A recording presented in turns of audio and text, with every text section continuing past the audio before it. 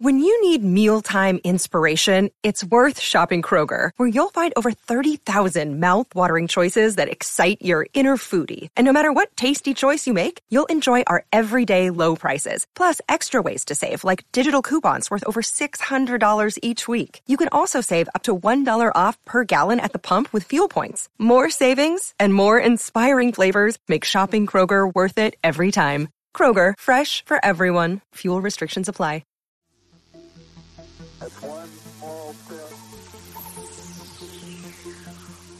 Hello and welcome back to the Space News Pod, a daily podcast about space, science, and tech. I'm your host, Will Walden, and on today's episode, I'm going to be talking with Dr. David Warmflash.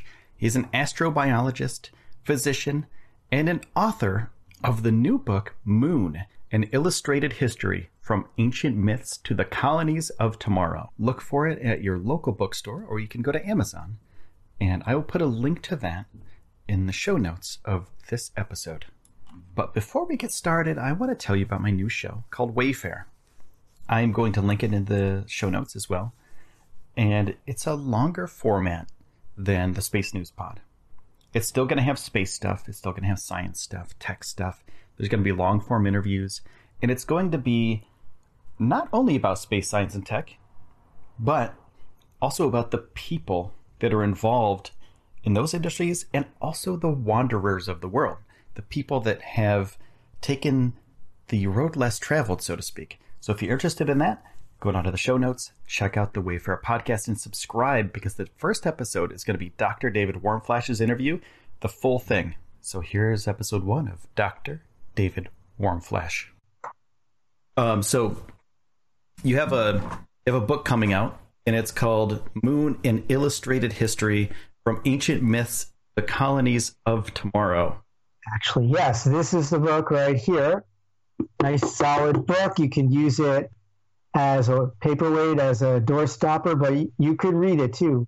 Because one of the cool things about this book, here in the 21st century, people don't like to get actual hardcover books so much because you can hear about the topics on the podcast.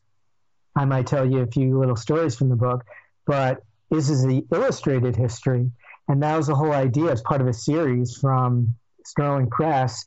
And every little section is called a moment, has a beautiful picture and text to go along with it.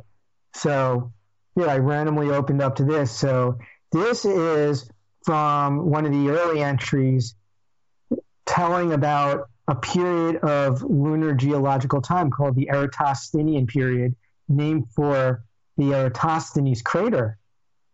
Instead of having a picture of the crater, I got a painting of Eratosthenes, for whom the crater is named, giving a lesson to a student. Eratosthenes was an ancient Greek scholar. In fact, he was the chief librarian of the great library in Alexandria.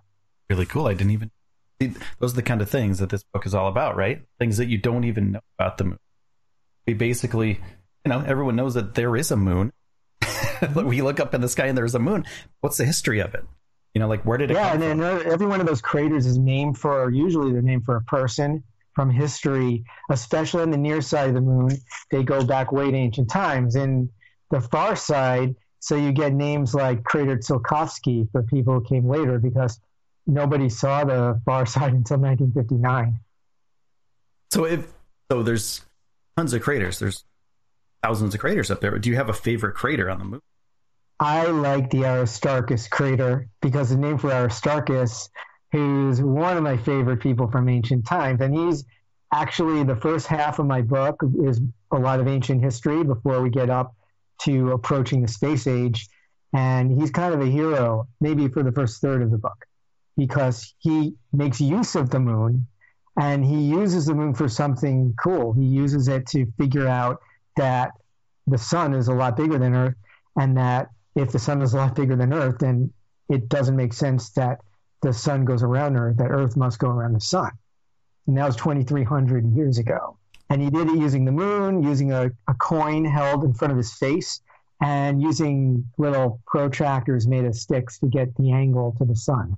All right, I'm going to take a quick break, and when I get back, there's going to be more with Dr. David Warmflash. So throughout time, there's been myths about the formation of the moon, but then science came around. Yeah, and even proto-science before that, the natural philosophy, when it was young, the ancient Ionian philosophers, these were people who lived in what we'd call the western coast of Turkey and those islands around there, Asia Minor. They were Greeks, and they were the first Greeks to come out of the Greek Dark Age, and that's where philosophy got started. And the philosopher who brought philosophy to Athens was Anaxagoras. And this is really where we get the beginning of everything. He started to observe the moon, and he realized that the moon isn't a god, the sun's not a god, and he thought they were rocks, basically, which isn't so far off. If, let's say, you're talking to a kindergartner, he said that the moon is a rock that Earth had flung into space, and the sun is a hot burning rock, and that's why the moon shines by reflected light. You know, how differently would you explain that to, say, a 5-year-old or a 6-year-old today? The reason I brought that up was because he also talked about how the moon originated. So there have been all these stories, but this is the first proto-scientific explanation of how the moon came to be. He thought the Earth had flung the moon into space. And that's kind of interesting because millennia later, by the late 19th century, is when you first start to get a scientific discovery about how the moon originated. And one of the early hypotheses about how the moon originated was from George Darwin, son of Charles Darwin. And he thought something not too far off from what Anaxagoras had said, say 24 centuries before that. He said that Earth had been spinning really fast, way faster than it's spinning today, and that kind of flung a chunk of Earth's mantle out into space. He thought that left the Pacific Basin. Of course, today we know that couldn't be because the shape of the continents and the shape of basins on Earth wasn't the same millions of years ago. George Darwin thought it had happened about 55 million years ago, but we know that the Pacific Ocean was a lot smaller that long ago. Yeah, in Darwin's time, there was no theory of continental drift. There was no plate tectonics. So that being said, can you please elaborate a little bit on the creation of the moon and maybe what it's made of? How it came to be is very controversial. They're arguing about it right now. It's a big controversy. You could do a whole series of podcasts on the origins of the moon. It's a hot topic. And in fact, one of the reasons scientifically why we need to go back to the moon is because we haven't finished answering the question. I should just say before talking about the origins of the moon, about your audience, so there's something in the book for everybody. I've been able to pull a different angle on the book, depending on what the audience is, because it's 100 moments from lunar history. So it's touched so many parts of human civilization. Virtually every culture has some history connected with the moon. So right now, we're in the month of Ramadan, and Muslims are celebrating Ramadan because they're on a lunar calendar. It's a pure lunar calendar. And the reason there are lunar calendars is because ancient people needed to use the moon as a way to keep time so they could track their records for agriculture or whatever they were doing. But that's a pure lunar calendar. It's just looking at the timing of, we got a new lunar cycle, We got a waxing crescent. We got a full moon. We got a waning crescent month after month. And because it's a pure lunar calendar, so Ramadan and all the Muslim holidays, they will move through the solar year. It can be happening in May like it is this year, but then next year it'll be in April, and it'll be in kind of Marchish before that, and it'll run around the year.